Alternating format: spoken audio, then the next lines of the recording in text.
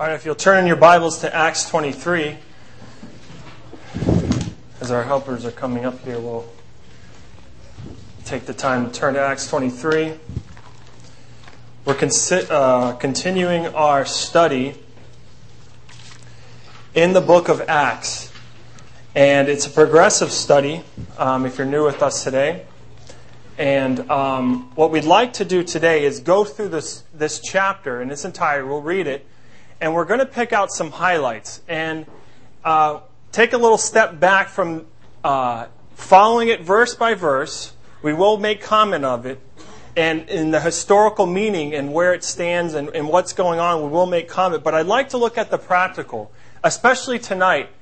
Seeing that tonight you have the opportunity, if you're here, we're going to be meeting at the Johnson Street Band Shell. It's on A1A or Ocean Drive, right there on Johnson Street. And it's an opportunity to witness, to be, to fulfill what God has called you to do. If you know the Lord Jesus Christ as your Savior, here's the opportunity. Right? It's not the only opportunity, but it is something that we're doing collectively as a body here. And that is the gospel.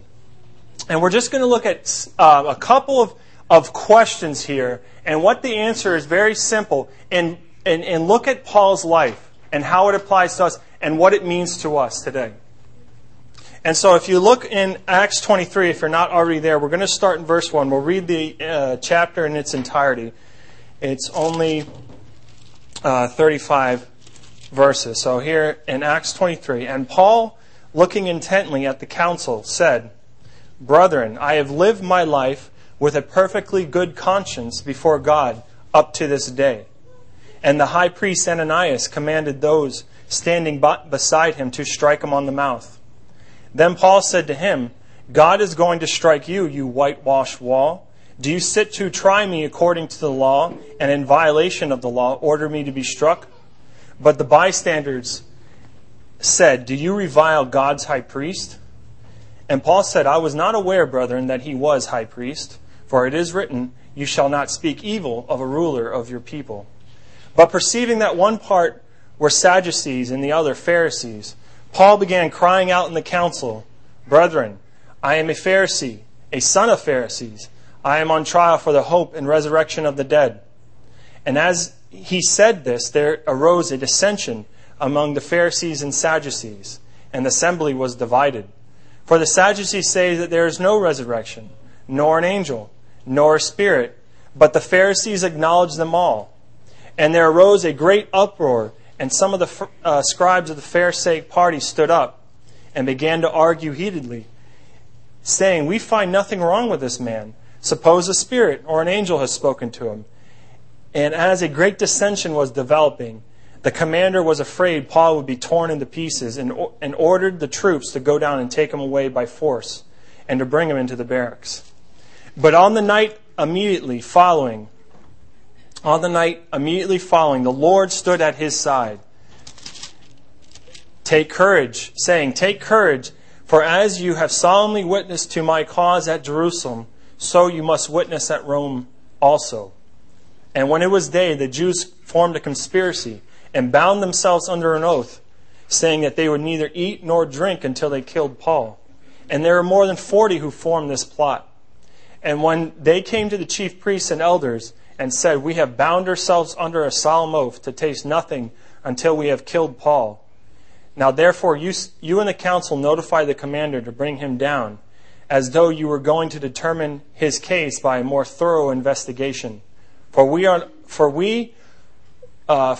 our part are ready to slay him before he comes to the place." But the son of Paul's sister heard of their ambush, and he came and entered the barracks and told Paul. And Paul called one of the centurions to him and said, "Lead this young man to the commander, for he has something to report to him." So he took him and led him to the commander and said, "Paul the prisoner called me to him and asked me to lead this young man to you, since he has something to tell you." The commander took him by the hand, stepping aside, and inquired him privately, "What is it that you have to report to me?" He said, "The Jews have agreed to bring you to ask you to bring Paul down tomorrow to the council, as though they were going to inquire somewhat more thoroughly about him. Do not listen to them, for more than 40 of them are lying in wait, who have bound themselves under a curse not to eat nor drink until they slay him. And now they are ready and waiting for the promise from you." So the commander let the young man go, instructing him, "Tell no one that you have notified me of these things." And he called to him 2 of the centurions and said, "Get 200 soldiers ready by the 3rd hour of the night. Proceed to Caesarea with 70 horsemen and 200 spearmen." And they were also to provide mounts to put Paul on and to bring him safely to Felix the governor. And he wrote a letter having this form: "Claudius Lysias, to the most excellent governor Felix, when this man was arrested by the Jews and was about to be slain by them, I came up with them and with the troops and rescued him, having learned that he was a Roman. And wanting to ascertain the charge for which they accused him, I brought them down to their council, and found him to be accused over questions about their law, but under no accusation deserving death or imprisonment. And when I was informed that there would be a plot against the man, I sent him up to you at once, also instructing that his accusers accusers to bring charges against him before you. So the soldiers did in accordance to their orders, took Paul and brought him by night to Antipatus. But the next day, leaving the horsemen to go on, they returned to the barracks. And when these had come to Caesarea, they delivered the letter to the governor, and they presented Paul to him. And when they read it, they asked, he asked what province he was, and he learned that he was from Cilicia. He said, "I will give you a hearing after your accusers arrive also, giving orders to be kept in Herod's praetorium." So let's look to the Lord one more time. And Father, we just ask that you open our eyes to behold wondrous things out of your law. In Lord Jesus' name we do pray. Amen. Okay, so where we are in this chapter, and as the book of Acts as a whole, to get a broad view of what's going on, the Lord Jesus has ascended. He's given them, the disciples, those who had followed, orders, what to occupy themselves now that he is gone. There's something going on. God's not done working in the world. He's given them a task while his Spirit is working already in the world, doing everything that God needs to do. We have a small part, right, to be a witness to the gospel. And he's given it to them. And we see this progression. And Luke, with the Holy Spirit's guidance, skillfully writes down different stories. They're not just there for history lessons. They're there for us to pay attention, to heed, to learn things about. And so generally the first couple of chapters is about Peter. Then shortly after Stephen's death, there's a great dispersion. And then this man comes on the scene, this practically a terrorist, Paul, and he's going at Saul at the time. He's going after Christians. He meets the Lord, and then he's miraculously saved. He proves. It says later that Paul says he would not prove disobedient to the heavenly calling.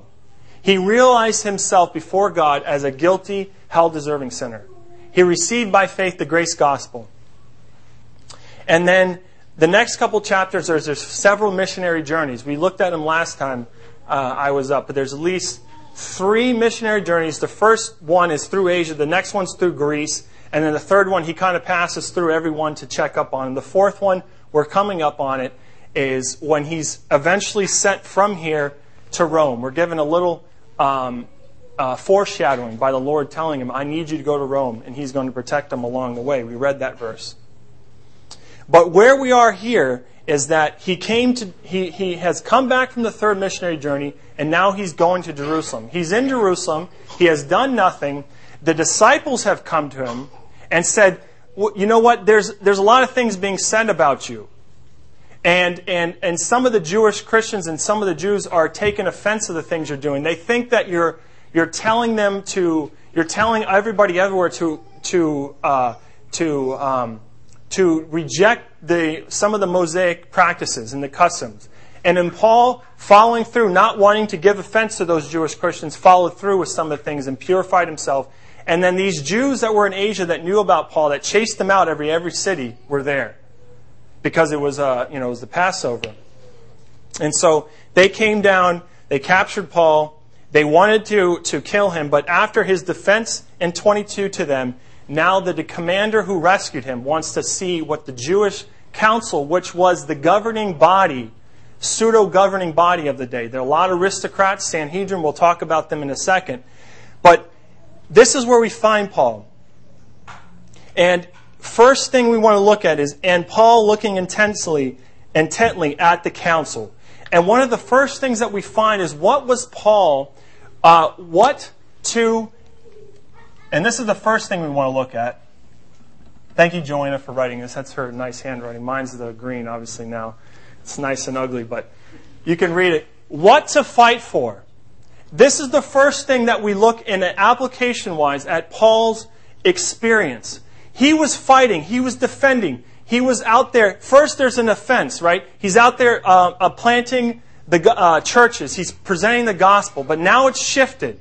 People have come against him. They're challenging him. Well, God never really said that, right? Or there's another way. These were religious people. They had the same scriptures Paul was preaching from. But they were coming against him, saying that there was a lot of blasphemy involved.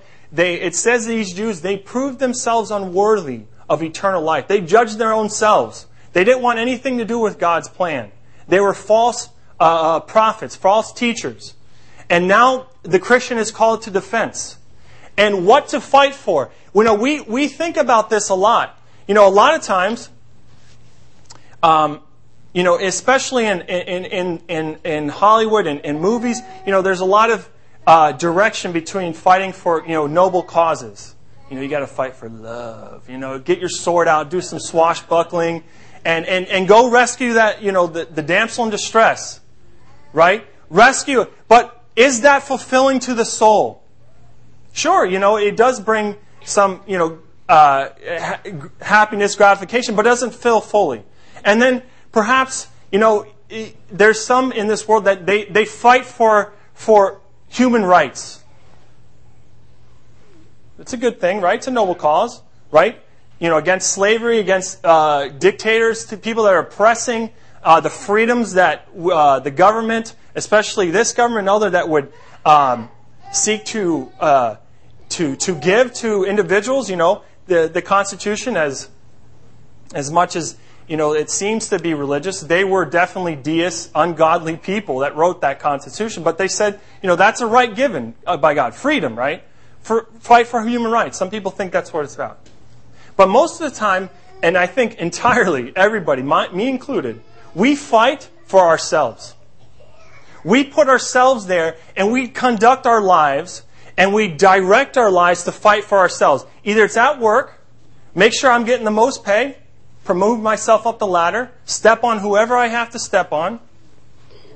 What about in our own friend circles, I'm only going to stick with those people who make me feel better, and I'm not going to reach out in my own circle and in my own comfort zone. It's a selfish attitude, right? I'm included in that. Fight for myself. I don't want to feel uncomfortable. What about even at the workplace or at school? When the gospel or something religious comes up, do I speak up? So Paul, as we look at his life, and this is the thing. There's a book that I'm reading right now, and one of the key phrases, and it's not original with the author, is he says this to the Christian. It's talking about disciplining your lives by grace. But he says this: preach the gospel to yourself every day. I mean, as believers, I don't know about you. When I read that, I said, well, immediately I thought, well, who's the gospel for? It's for the unbeliever, right? It was for me before I came to know Christ. But as a believer, we kind of look at this timeline of our life. We say, before I knew Christ, I needed the gospel. There was a point in my life, I became saved. And now after, what is it in the Christian life? We label it discipline, prayer, and those things are good. But what happened to grace? We tend to go through life and we push through and we put these boundaries on our life and we try to live the Christian life when the thing that's going to bring us through is the grace of God. And we realize that we were brought into a relationship with God with nothing that we did. That God in His, we're just thinking about this morning, His mercy. It's who He is. He's gracious. He's loving. It's God acting on our behalf. And Paul, as we see an example, what he fought for was the gospel. And we too. Preach the gospel to yourself every day.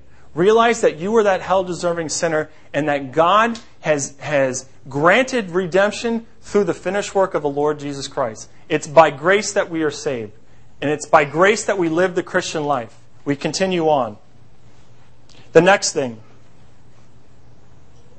And he said to the council, "Brethren, I have lived my life with a perfectly good conscience before God up until this day." When I first read this, I said, "Whoa, that's a pretty bold statement, right?" Does that mean he was perfect? By no means, right? We read later that he said he was the worst of sinners. We see that from his life. The guy was a terrorist. He came in people's home, dragged them away because they were true Christians. And even it says at Stephen's death, where they were stoning this man, a very ugly, violent death, he was in agreement with it. But the thing is, about Paul's statement, is that at that time, until God laid hold of that man's life, he thought he was doing God a favor. His conscience did not bother him, did not cross him. And if there was sin, guess what? He followed the law, right? He did the things that God prescribed. He gave sacrifices. And this whole thing about conscience, what is the role of conscience in this world today? Very famous portion of Scripture, but Romans 1, it says this, "For the wrath of God is revealed from heaven against all ungodliness and righteousness of men who suppress the truth in unrighteousness, because that which is known about God is evident within them, and God made it evident to them."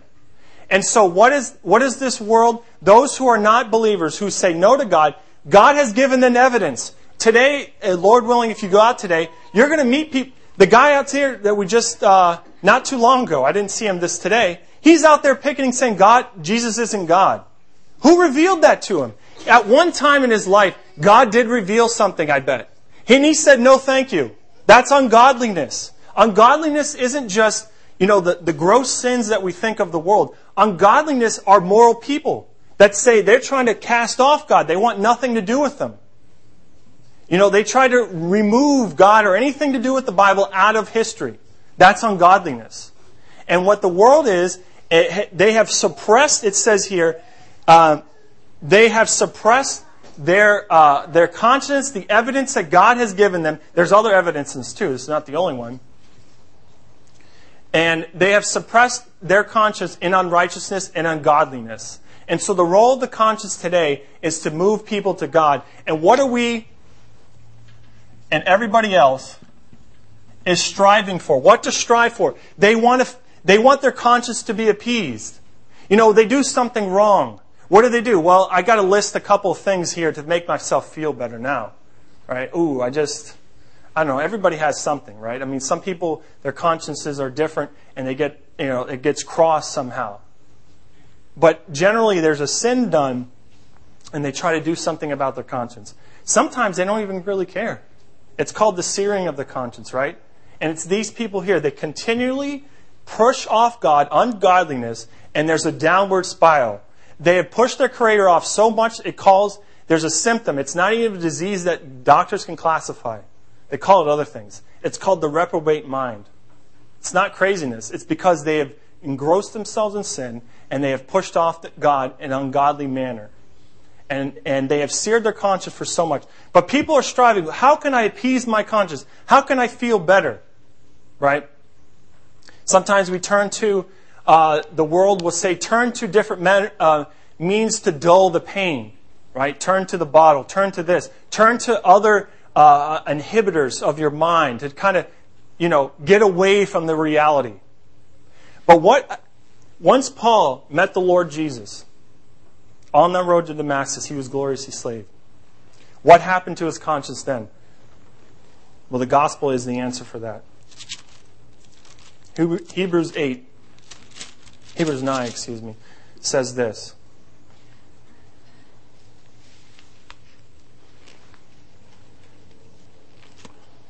It says, for the blood of the bulls and goats, for the blood of goats and bulls, and the ashes of a heifer, sprinkling those who have been defiled, sanctifying the cleansing of flesh. There was a covering of sin in the Old Testament law, which Paul followed. It was the sacrifice of animals. But the conscience was never cleared, because there always lingered about that I had to do this next year. I had to continue going on. My conscience still bothered me. Look at verse 14. How much more will the blood of Christ, who through the eternal Spirit offered himself without blemish to God, cleanse your conscience from dead works to serve a living God? That's the purpose of life. That's what we're striving for, is to have the conscience fully restored, to know sins have been dealt with, to be reconnected with my Creator, and to serve Him. That's why I'm created. Anything else is ungodliness and is not, I find, is not fulfilling. Paul could say, my conscience never bothered me, because the minute the minute his sins were revealed to him, that he met the Lord Jesus, he was fighting against them. It says he was kicking against the prods of the Holy Spirit, the goads, it says. That's what you use to move an animal along. He responded and he obeyed. He would not prove disobedient. And you know what's going to happen to those who reject the gospel? It's not because they're sinners. Yes, that is true. But it says in Thessalonians that the Lord Jesus Christ Himself is going to come back and deal retribution to those who what? Do not obey the gospel. There's a call to obedience, to obey the gospel, to receive it by faith. So what to strive for is a clean conscience. How can we have a good conscience? The answer is, same as this one, is the gospel, the grace gospel. We can stand before God with our conscience clear, preach the gospel to yourself every day. Having our conscience, it's already done, pured, and no longer can anything be brought up. And then let's continue on to verse 2. It says, and the high priest Ananias commanded those standing beside him to strike him on the mouth. The next thing I noticed about this is, this council was a mix of various people. Some of them, they were all supposedly teachers of the law, but just like today, we have political parties, so did they, right? And even today in Christian circles, we have those that believe, theologies sometimes are dividing lines with Christians. They say, we believe this, and, no, but we see it as this, and there's division, right? Even among them, there were the Sadducees at the time, and the Pharisees. And this man, who we think is a Sadducee himself, but he commanded those beside to strike him on the mouth. It was a show of saying, you're not right. Here's judgment. And it was a show of smacking him on the mouth or punching, whatever it is, to say that was a lie. And that's judgment. Don't do it again. Right? That was probably one of the worst punishments I can remember. My mom usually, what I remember is the wooden spoon, right? Sass mouth. Pop! Maybe not in the mouth, but on the hand or something. Right? It's the same idea. And as Paul would stand before this man, I don't know what you were thinking in application. Is there true justice in this world right now? Do you feel that sometimes, things are a little unjust? We look at even if we look at our own legal system, sometimes we look and we see things that are like, man, how did that person, now, granted, we don't know the entire facts, but we, in our own minds, we say, man, how can that person get off? Where's the justice? Well, there's a title that God's given, and it's not just the New Testament. It says this in Psalms. It says, Psalm 7:11 says, God is a righteous judge. Psalms 9:8, it says, He will judge the world in righteousness. And so while things might seem unbalanced, and things might seem out of control, and there's no legal true justice, God is going to judge the world in righteousness. It's a very scary thing to those who do not have the righteousness of God on them. And to wish that on somebody, that they wish, sometimes I even heard, God help us, we say that they need to get what they deserve.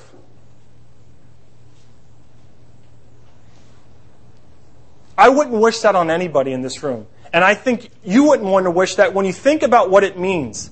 That those who are ungodly, unrighteous, are going to meet God as their judge. And there's going to be nobody there to represent him. There's going to be no Johnny Cochran, the guy's dead, but there's going to be no great lawyer there. There's going to be nobody there on their side. And guess what? They're going to see it as, they're going to have to agree. They're going to see it right there that, you know what, I am guilty. And the judgment's going to be passed out. Depart from me. God is a righteous judge. He will judge the world in righteousness. And while this man was supposed to be the judge then, he was already doling out punishment right away. He wasn't acting as a righteous judge. Right? So what do we remain on? You know, we see a lot of injustices in the world. And we wish for judgment. Well, Paul would say this in 2 Timothy. There's a lot of, portions about this. He says, he conducted his life like this. And this is what he said. 2 Timothy 4:8. He says, in the future, there is laid up for me a crown of righteousness, which the Lord, the righteous judge, will award me on that day. Not to me also, but to those who have loved his appearing. And you know what? God will reward. God is taking note. And to me, to want to take matters in my own hands and to wish the evildoers to be put down, be careful, right? We don't want that. We didn't want that for ourselves, right? We sometimes, I said this before, but we see somebody go right past us, zoom right past us, or cut us off. Oh, we wish a cop was up there to give him a ticket, right? But then we're going over the speed limit, and then we get caught by the cops. Like, oh, please, please, please, give me mercy, It's kind of like a double standard, right? But when we're talking about the eternal soul and meeting God as your judge, we do not wish that for anybody. What is the answer? Is the answer for us? It's the gospel. What do we remain on? The judgments of God. Because not just his judgment, because he is the judge. And his judgments are true. They are a testament of his character. And he will reward those, a crown of righteousness. There's several crowns. Crowns of life, crowns of righteousness, different things. This one's a crown of righteousness given to those who loved his appearing. How do we love his appearing? We love the things that he loves. We do the things that he wants us to do. We involve ourselves in the things that he wants us to do, right? Not fighting for ourselves, not striving for the things that we want. And then, really quick, we still got time, but this is a little side note, but in Psalm 119, talking about this same theme, what about in the circles in the church? Does God still do things righteously, right? To move us along, right? There's a new role that he's been given, to us. He's always had it, right? He is our Heavenly Father, but his Son is also guiding us along. He's our shepherd, right? And sometimes we as sheep go off, and he sends correction, right? And the way we view correction, we can read about this in Hebrews. He's training us for righteousness. But here's another verse. Psalm 119:25. It says, I know, O Lord, that thy judgments are righteous, and in thy faithfulness thou hast afflicted me. That means that when I step out of line, it's not because God's some big mean person. When some affliction comes on me, because he sees the ungodly things that I would take apart, or some sin that I'm toying with, and he's bringing me back to himself. And the way that I view that judgment, refocus that vision, refocus the outlook of it, that God is faithful. He has to, right? That's part of his character, but it's for our benefit. The judgments that come in our life. Just a little side note about that. But let's continue on. And then Paul would say to him, God is going to strike you, you whitewashed wall. Do you sit to try me according to law, but in violation of law, order me to be struck? We read, and history tells us, this is obviously not in Scripture, but Ananias was eventually, not too long after, was murdered. And so God did strike him down. But the bystanders said, do you revile God's high priest? And so down to verse 6 is our next point. It says, but perceiving that one part were Sadducees and the other Pharisees, Paul began crying out in the council. Brethren, I am a Pharisee, a son of Pharisees, and I'm on trial for the hope and resurrection of the dead. And so here we're introduced to these two groups of people. And we kind of said before, and this will lead us to our next point, that this group of people, sometimes these theologies, man-made things, divide people. It did then, right? These Sadducees, we know that in this chapter, that they didn't believe in angels, they didn't believe in spirits, and they didn't believe in resurrection. They took the scriptures literally, and they took it straight forward. Well, how did they get to that? That's how they did. And why? What about all the things that God was talking about in Scripture? You know, we read Scripture and we see certain things that it doesn't really say that. First of all, they weren't born again, but they denied the power of God. They denied the things that God was teaching. And they took this deistic view, which means God created things. They see that God created it in Genesis, but He took a step back. And what He did is, in taking a step back, He kind of turned His back on the world and just let mankind do what they wanted to do. Right? Deistic view. God created everything, took a step back, man decides his own destiny. There's more power in the hand of man. That was a pretty prevalent, recurring theme when this nation was founded. That's why the Constitution is written the way it is, because there's a lot of deistic views in there. That God has taken a step back, that the king who was saying that he was appointed by God, and they're trying to get out from that. Well, you know what? Man can rule himself. We don't need God's appointed authority. And these Sadducees generally were the aristocratic, high, wealthy people of that time, and they took this view of no resurrection, no spirits, no angels, things like that, because it never expressly said this. Well, they actually, in Mark 12, is a very interesting chapter, because the Lord Jesus met these three groups of people. They're called the Pharisees and the Herodians. The Sadducees come, and then the teachers of the law, the scribes, some of the maybe Pharisees. He met each three of those groups of people and said that they were entirely wrong and that they were missing the point of Scripture. And sometimes we can interpret Scripture and miss it. But really quick, looking at, because they're mentioned here, the Sadducees came to the Lord Jesus asking this question, saying that, Moses commands that if a man dies, a man's brother dies and leaves his wife, and there's no children, that the man's brother should take up his wife and raise children, right? That's a command. Well, they present this exaggerated, blown out of story. Well, if that's literally to be taken, and that man died, and he had 7 brothers, and they all married this woman, and guess what? They all died in a row, and then finally she died. And then they said, well, in the resurrection, whose wife is she going to be? Taking a very literal look at Scripture. And they presented the Lord Jesus with this and thinking that they could trip him up. The person who wrote the Bible, who the Bible came from his mind, they thought they could trip him up with this question. But see, they were gravely mistaken, because it says this, the Lord Jesus says, it is not the reason that you are mistaken, that you do not understand the Scriptures, nor the power of God.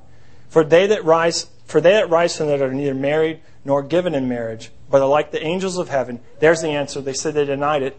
He says there are angels. But regarding the fact of the dead rising, having not read the book of Moses, in the book of Moses, they took the Torah to the literal sense. He says even from there, the passage of the burning bush, how God spoke to him, says, I am the God of Abraham, Isaac, and the God of Jacob. He is not the God of the dead, but of the living. You are greatly mistaken. And so the resurrection is a very key a belief that we take today, right? I mean, look at Abraham and Isaac. They've been dead for 400, 500 years. There were promises God gave to him back then. And Abraham, it says, and Stephen, when in his defense, it says Abraham was given promises. Remember, if you remember the story, he went and believed God. He accounted him for righteousness. And Abraham never saw any of the promises. Stephen said that he walked around and never got a foothold of land. What convinces, what drives a man on, what is the thing that keeps a person going, knowing that you don't see the promises? Sometimes we live life and we think of God and we pray, we're like, oh, I need this now, help me. And we want God to be like some kind of genie. right? That we rub the lamp and now it appears in front of us. And we need Him to fix our problems. But you know what? There's a hope, and it's called here in 6, it says, I'm on trial for the hope and resurrection of the dead. Paul was on trial for the thing that he had trusted in, the plan that God has provided, the gospel. And there's still a plan, there's still a part still not done. It's the resurrection of the dead, the resurrection of the righteous, given a new body, and that's the hope. And that's what we're looking forward to. Abraham knew it then that one day he would be raised, even though it didn't say it. He knew it, that one day he would come back and claim those promises that God gave to him. Same with Isaac. That's what it means in that verse. I am the God of Abraham, the God of Isaac, and the God of Jacob. Those people have been dead long before. So God did in those early scriptures, even though He didn't expressly talk about resurrection, that there would be. And what about the unrighteous? It's not just the righteous. Well, you know what?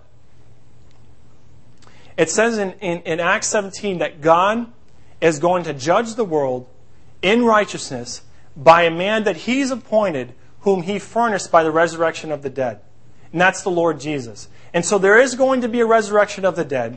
And it's going to be the righteous and the unrighteous. Those who would continually live an ungodly life that you see, man, they got off clean. It's not that they're just going to disappear and go off into, non-existent. They're going to be raised again. They're going to face God as their judge. And they're going to be dealt with permanently.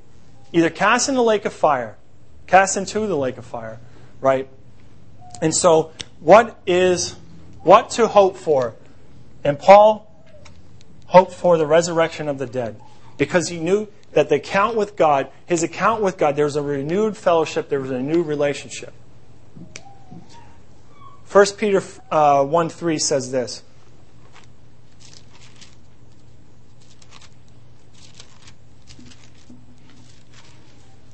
First Peter 1:3 says, Blessed be the God and Father of the Lord Jesus Christ, who according to His great mercy has caused us to be born again to a living hope, through the resurrection of Jesus Christ from the dead, to obtain an inheritance that is imperishable, undefiled, and will not fade away, reserved in heaven for you, who are protected by the power of God through faith for a salvation ready to be revealed in the last time.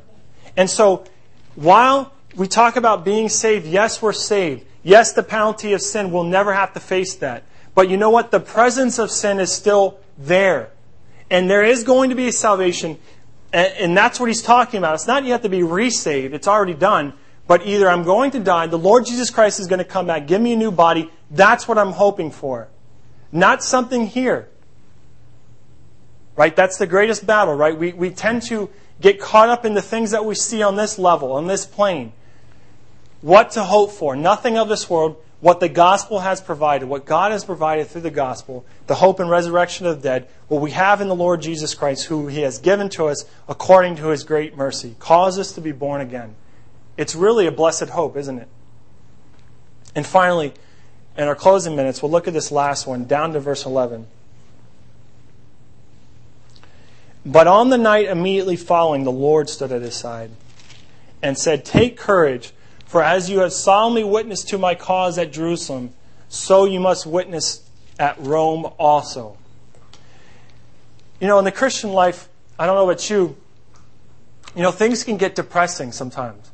And I go through certain situations, and sometimes, maybe I witness a little, and I speak up for the name of the Lord Jesus, and I get beat up for it. Maybe not physically. Some people do. And it seems, man, there's nobody on my side. There's nobody helping me. And if there's anybody that could relate to that, it's Paul himself. He says, in commenting on this very trial, he says this in 2 Timothy 4. He says, At my first offense, nobody supported me. Nobody was even there. Everybody deserted me. How would you feel about that? Would you want to give up after living the Christian life? Where's his support system come from? All deserted me. And may it not be counted against them. Man, that's pretty gracious to say, right? He doesn't want that to be that fault for them deserting them at the time of need. Why? He says, But the Lord stood with me and strengthened me in order that through me the proclamation might be fully accomplished, that all Gentiles might hear. and that I was delivered out of the lion's mouth. And so what do we rest on? It's not the Christian circle. While God has